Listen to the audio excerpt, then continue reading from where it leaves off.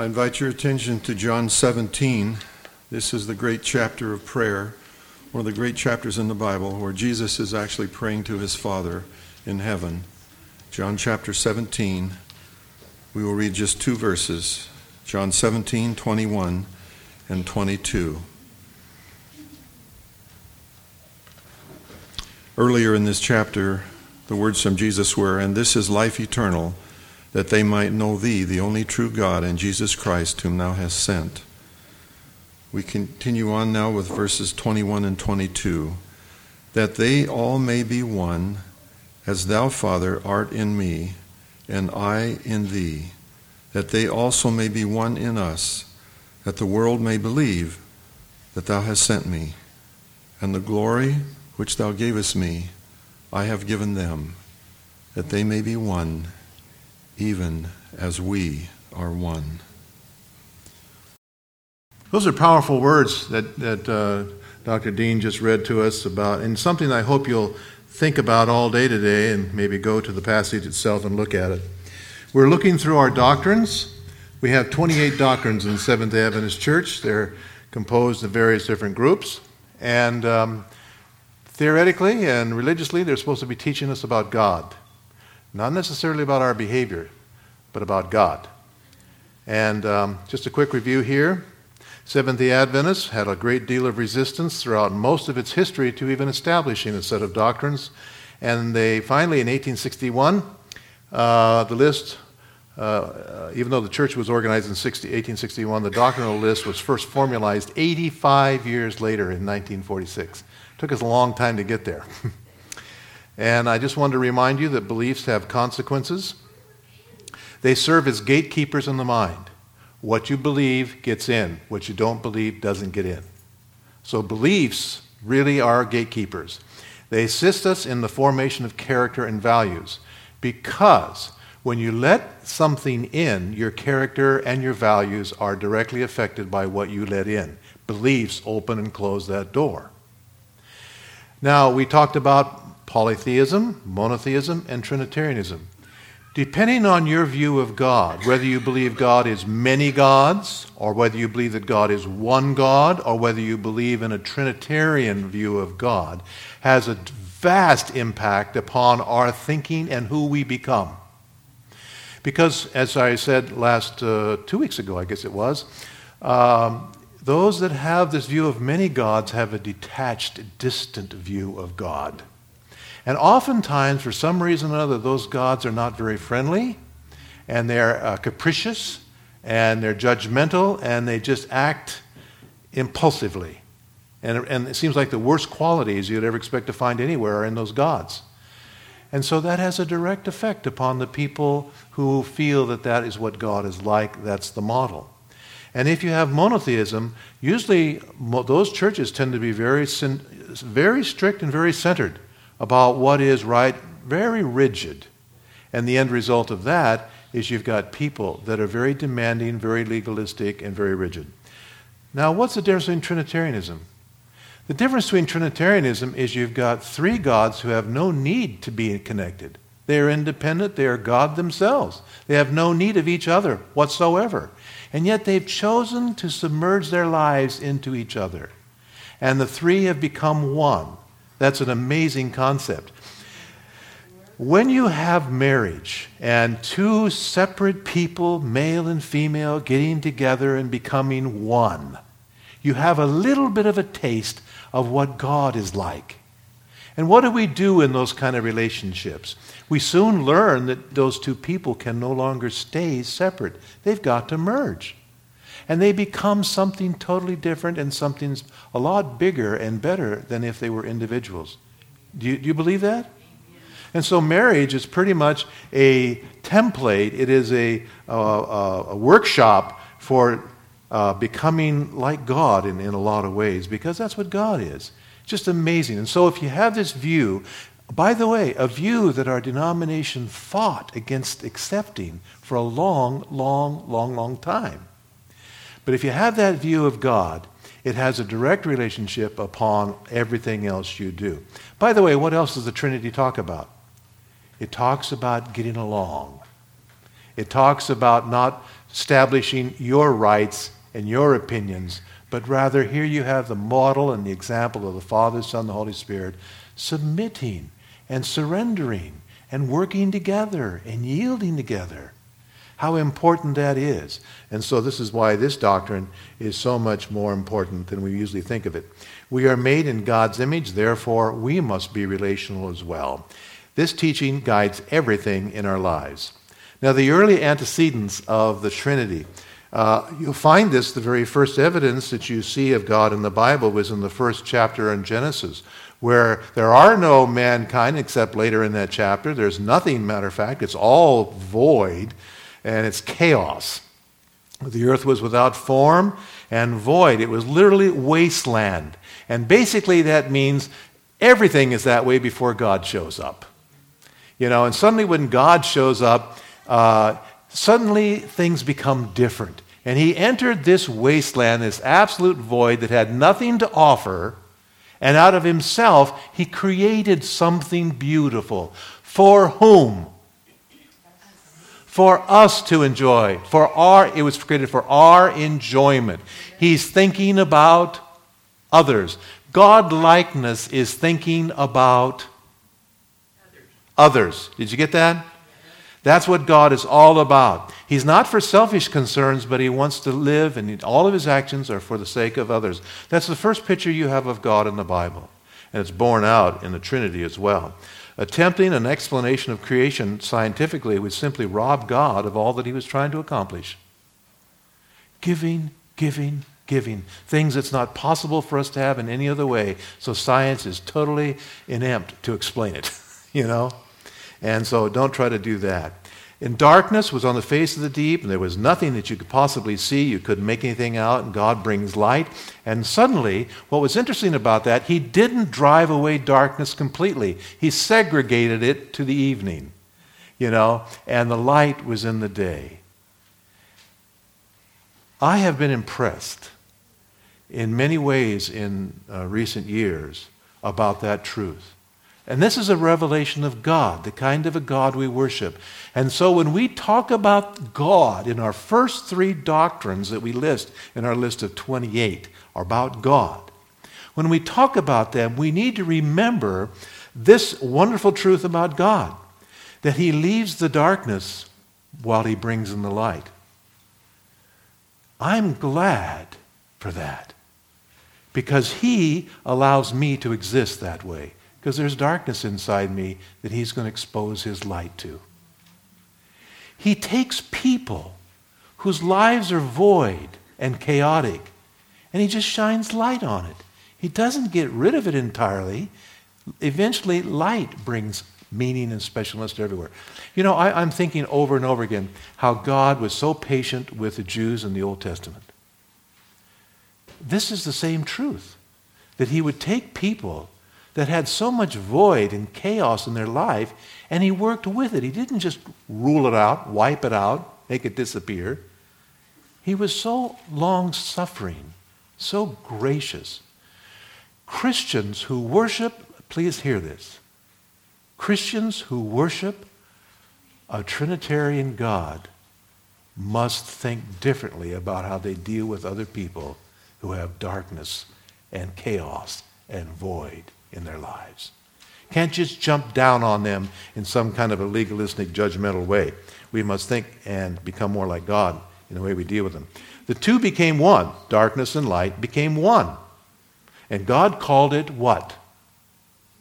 Good. He called it good.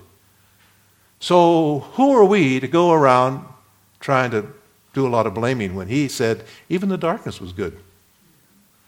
Sin separates toward disorder. And so where God brought order out of the darkness by bringing light and putting everything in its place, sin takes the light out and puts it right down into disorder, returns it to chaos. The flood was an example of that. On the second day of creation, I'm going to move through the days here to show you the first revelations we have of God are pretty outstanding in the Bible, and we need to be celebrating them a lot more than I think we do. Day 2, he says, let there be a firmament, which basically separated water.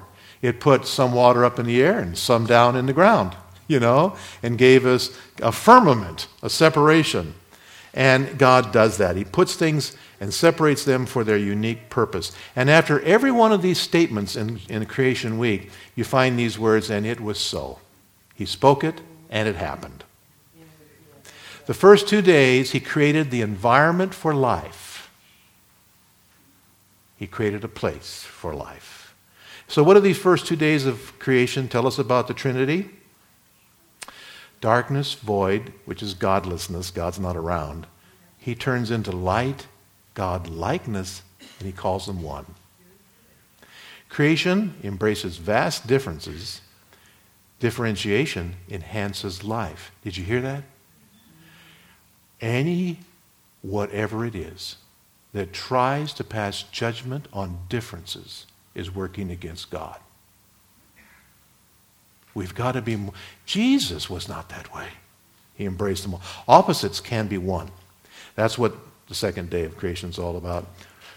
Third day, God creates seed or life after its kind. Grass, sea creatures, cattle, beasts, distinct species.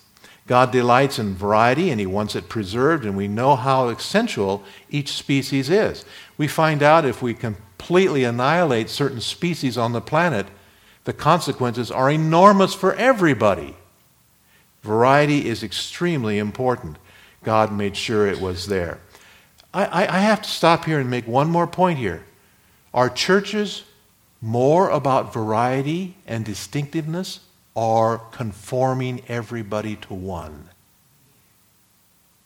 What is it? Yeah. We got to be careful. The churches are basically known for being ungodlike in that way. God pronounces it good and he blesses it, what he's making. Light was good. First 7 approval statements disappeared in all these chapters. And then he blesses 7 times, either names or blesses his creation. And you can see all of those statements there. Blessing basically says, I'm ensuring that this will succeed. I am giving it an ongoing properties that will ensure its success.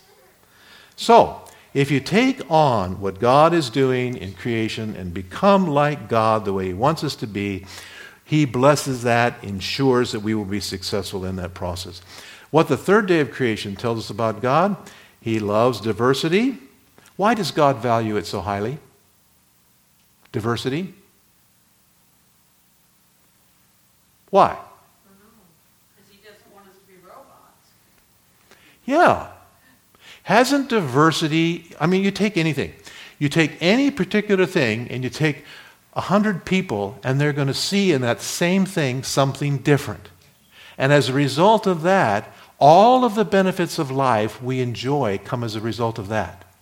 Somebody sees a piece of wood that looks so ugly and they turn it into something beautiful like we're sitting on. Or they find some fabric. You have people that have the ability to see, like Vernon Nye in the picture out in the foyer. He used to live in this area and he drew that picture for us. He sees things and suddenly he makes them come alive on a piece of paper. It's amazing. That's what diversity is all about. You squelch that, you squelch all the fun you're going to have in life. All the enjoyment you're going to have in life. Okay, God pronounces it good. God likes diversity. The Trinity is that way. He wants to ensure prosperity. And the third day teaches us about independence yet harmony. Things have independence, but they're harmony. God-likeness is far different than how most Christian churches function. Most Christian churches, I hate to say this, are far from the picture that God paints for himself in Genesis chapter 1. The fourth day of creation, he creates sun, moon, and stars. The fifth day, he creates water and air. The sixth day, he creates land creatures. This is getting closer to the goal of creation, to make somebody like himself, just like himself. Wow. Who's he talking about there? Us! Do you ever get that picture of him kneeling down over that lump of clay that he had formed so beautifully and putting his lips and right on the nostrils of Adam and holding him, caressing him like a mother with a newborn baby? Finally that baby has arrived. She puts it up and they just attach. and they love each other. There's a bond that you can never break between those two. And that's what happened with Adam and Eve and God. Let us make man in our image, to our likeness. God created man, woman. They're both very different. He says, now I want you to become one. Took her out of him and said, now you get back together. Those of you that are involved in marriage know that's not an easy task. Even if there were two people of the same sex, it's hard to see how you can get together in any way. But you take the opposite sexes where, some of the stuff that got taken out of Adam is really gone from him. And she doesn't have some of the stuff that he has. How do they get together? That's the whole purpose of life. And in that process, we become more godlike as we work through those differences. And then the seventh day, creation of the Sabbath, God created time and space and then sanctified them both and called it Sabbath. Time for a timeless God who has no need for time whatsoever created time.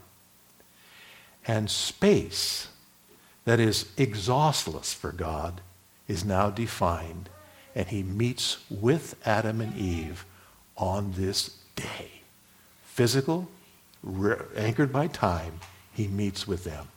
Big universe, he's here with Adam and Eve. It's a memorial of creation, which is in itself a symbol of the Trinity. The deity, Father, Son, Holy Spirit, they were one and equal, and they chose to become diverse because of love for us. You follow what I'm saying there? They were one, they were equal, and then suddenly Jesus is no longer the way he was, became a man. Holy Spirit is no longer the way the Holy Spirit was, becomes different. That's the way it worked, the oneness, the Trinity worked for them. And it was driven by the need of mankind. It tells us something about his church. We are made in his image. When we go out into the world, this is the model. We actually become different in our desire and attempt to serve other people. It changes us. Here's mankind. Adam and Eve were one. They were made diverse into two, and they were called equal.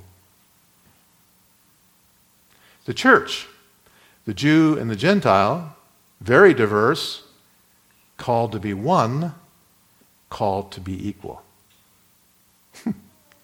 We're all talking about Trinity here. It's just variations of Trinity. Themes of redemption. Those that belong, if you really worship a God, Trinitarian God, those that belong are willing to surrender it to those who don't belong. That's Trinity God. Those that have everything give up what they have so that those who have nothing will be full. And many are the examples of Jesus and the Father about that. And those that are different are treated as equals. Now this is our first three statements of what we believe. And if they guide the way we live and the way we are as human beings, the way we act as husbands and wives, as parents and children, and all of our behavior towards one another in whatever capacity, the world would be a vastly different place, wouldn't it? Here's a text that was read for us by Dr. today, John 17, that they all may be one. Who is saying this? Jesus. This is in his high priestly prayer. This meant something to him, and it meant something to the Father who he was talking to. This is what Jesus was asking. We got on our knees a little while ago and we prayed to God. It meant something to us, what we were asking for. This is Jesus asking. Father, you art in me and I in thee, that they may be one as one in us. That's Trinity, unity. That the world may believe that thou hast sent me. The world is waiting for a demonstration of this. It's always been wanting this to happen. And the glory which thou gavest me, I have given them, that they may be one, even as we are one. So the Trinity is the gospel, isn't it? It's the hope of it all. It governs everything he does. It governs his feelings, his thoughts, his actions. Everything is tied up in this word, Trinity. 2, 3, particularly 3 individuals here that have chosen to invest all for the sake of others. And that's the model. His first thought will always be relationality. and unity. Relationships demand huge amounts of love. Happily, my wife and I are finally getting to the place where we don't argue much anymore. Have you been praying for me? Yes. Yeah. And it's so wonderful because when you get to that place, no longer are you serving self, you're basically living to serve the other. And I, for the first time in my wife's entire life, she has someone to listen to her. And she is growing so fast, and I am growing so fast. And we talk more and more about what the Lord's plan is for our lives rather than what our disappointments are. And we're changing. And I'm just so happy that this is not just abstract stuff. This is truth. It is the core of God's identity, this about the Trinity. So what do we know of the Trinity? The Father, He lives separate from us. Our sins have separated us from the Father, Isaiah 59. Who is the best example of the Father that we have in the Bible? The prodigal son's father. Jesus told that story, didn't he? I think it was about the Father in heaven. A kind of a love that all of us, if we were loved that way, would be very different. Very different. And it's about the Son, who is comfortable, even though He's equal, with being submissive, compared to the two different visions of the sons in Luke chapter 15 with the prodigal. They knew the Father would never leave and forsake him. That's Jesus. He knew the Father would never leave and forsake him. He claimed connection to the to the Father.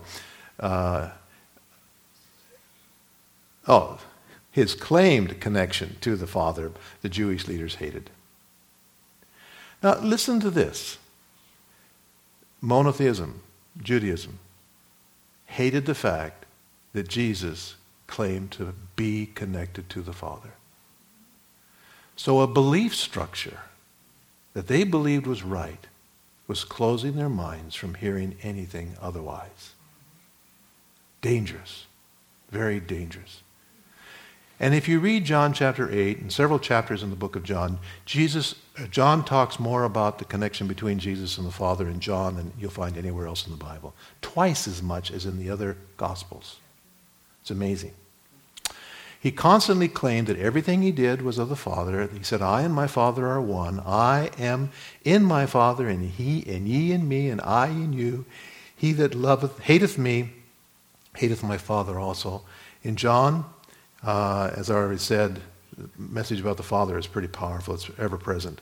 And then finally, the third member of the Trinity, the Holy Spirit, sent to build oneness. John reveals more about him than any other writer. So what do we know about them? We know a whole lot. And you know what? If we knew the Trinity, we would have a lot in our lives if we lived it. An amazing amount. Jesus said we are baptized in the name of all three, which means we must become like this model. So, what do you think? With God on our side, how can we lose?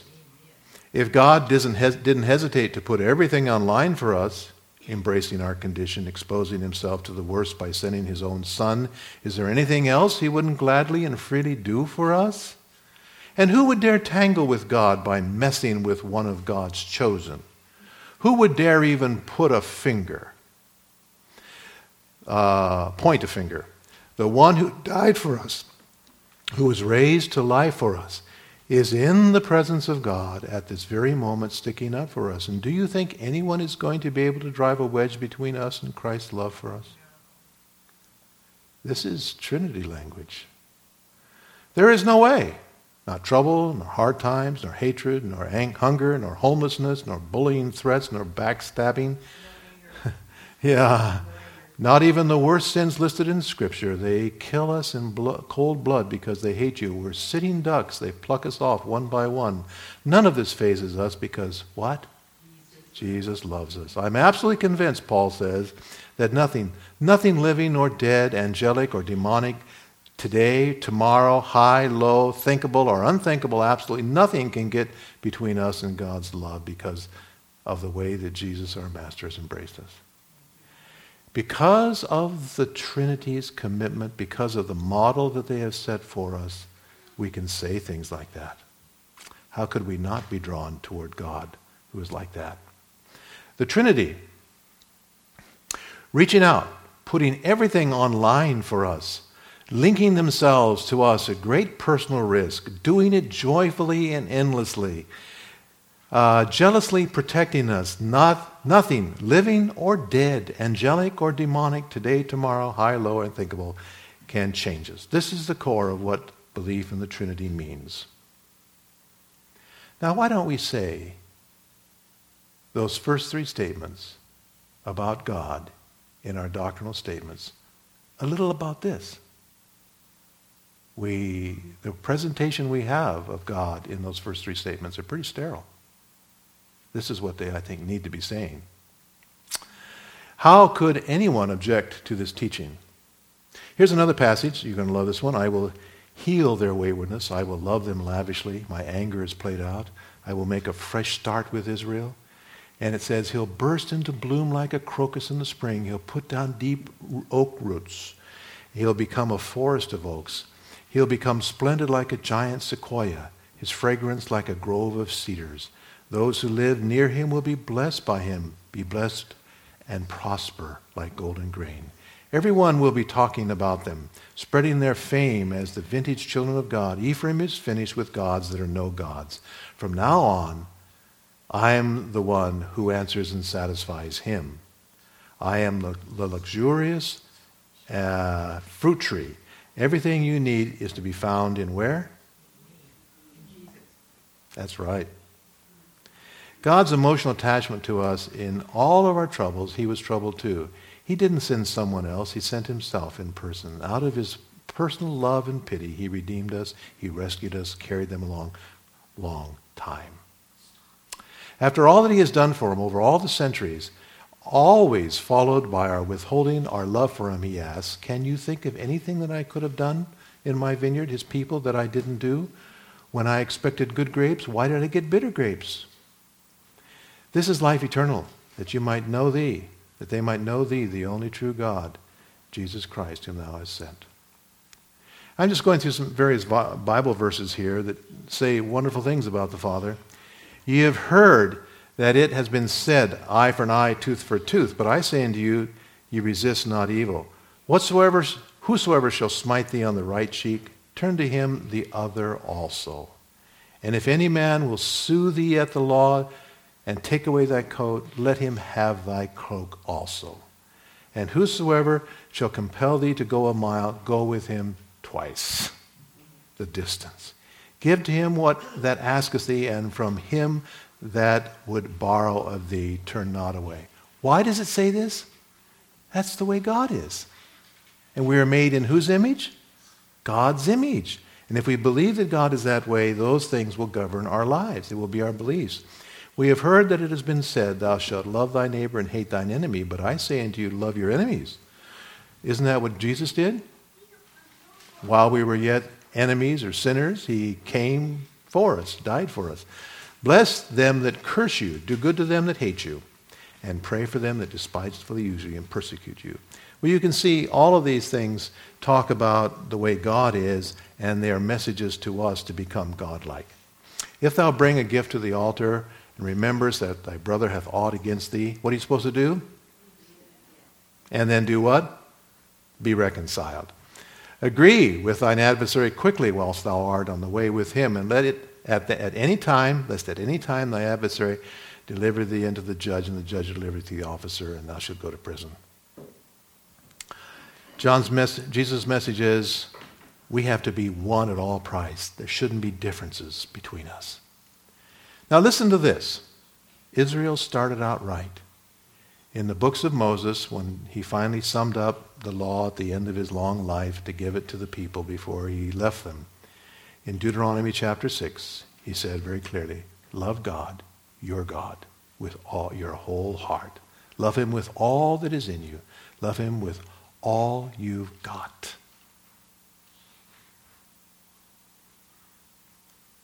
The Jews were so enamored with that, they thought the best way to actually show how enamored they were is they made little boxes they tied to their foreheads, and they put that little passage right in that box. They can say, see, we love God. With all of our... Now, what does love God mean? If you love God, so I love my wife, what does that mean? Yeah, am I going to dishonor her? Am I going to seek to bring her the greatest happiness? Oh, yeah. Going to be truthful to her, uphold her. Well, they put these things on their forehead, and the box, doorposts of the home, etc. You can even find them on rooms in Jerusalem today that way. And they were instructed to teach them diligently to their children. And so they spent their entire lives doing that and rejected the God that actually gave that law. The God who is three. And they, how sad that in the land that should represent, that grace the footprints of the Lord God Almighty, there should be so much anger that they want to kill each other all the time. Who are they killing? Their cousins. What's wrong? They don't know God. And that's the trouble with a lot of, these strict literalistic views of God. They get to this idea they think they're being godlike when they are hurting and persecuting others in the name of God. The Jews soon eliminated the Trinity from divinity. They saw only the oneness, the singular, the fact that the three chose to be one. They said, well, that's only singular. But when you go through the Bible, you can find out, why is it that you have God in Genesis 1, plural, Elohim, created, which is singular? You have a plural with a singular. What is that saying? The plural acts as one. Therefore, we must act as one too, not denying our plurality. The Pharisees sought security by trusting self and obedience rather than God. The Sadducees trusted politics and position. They thought the organization would save them. The Essenes, another group of the Jews, created separate holy communes. They thought that was the best way to be godlike.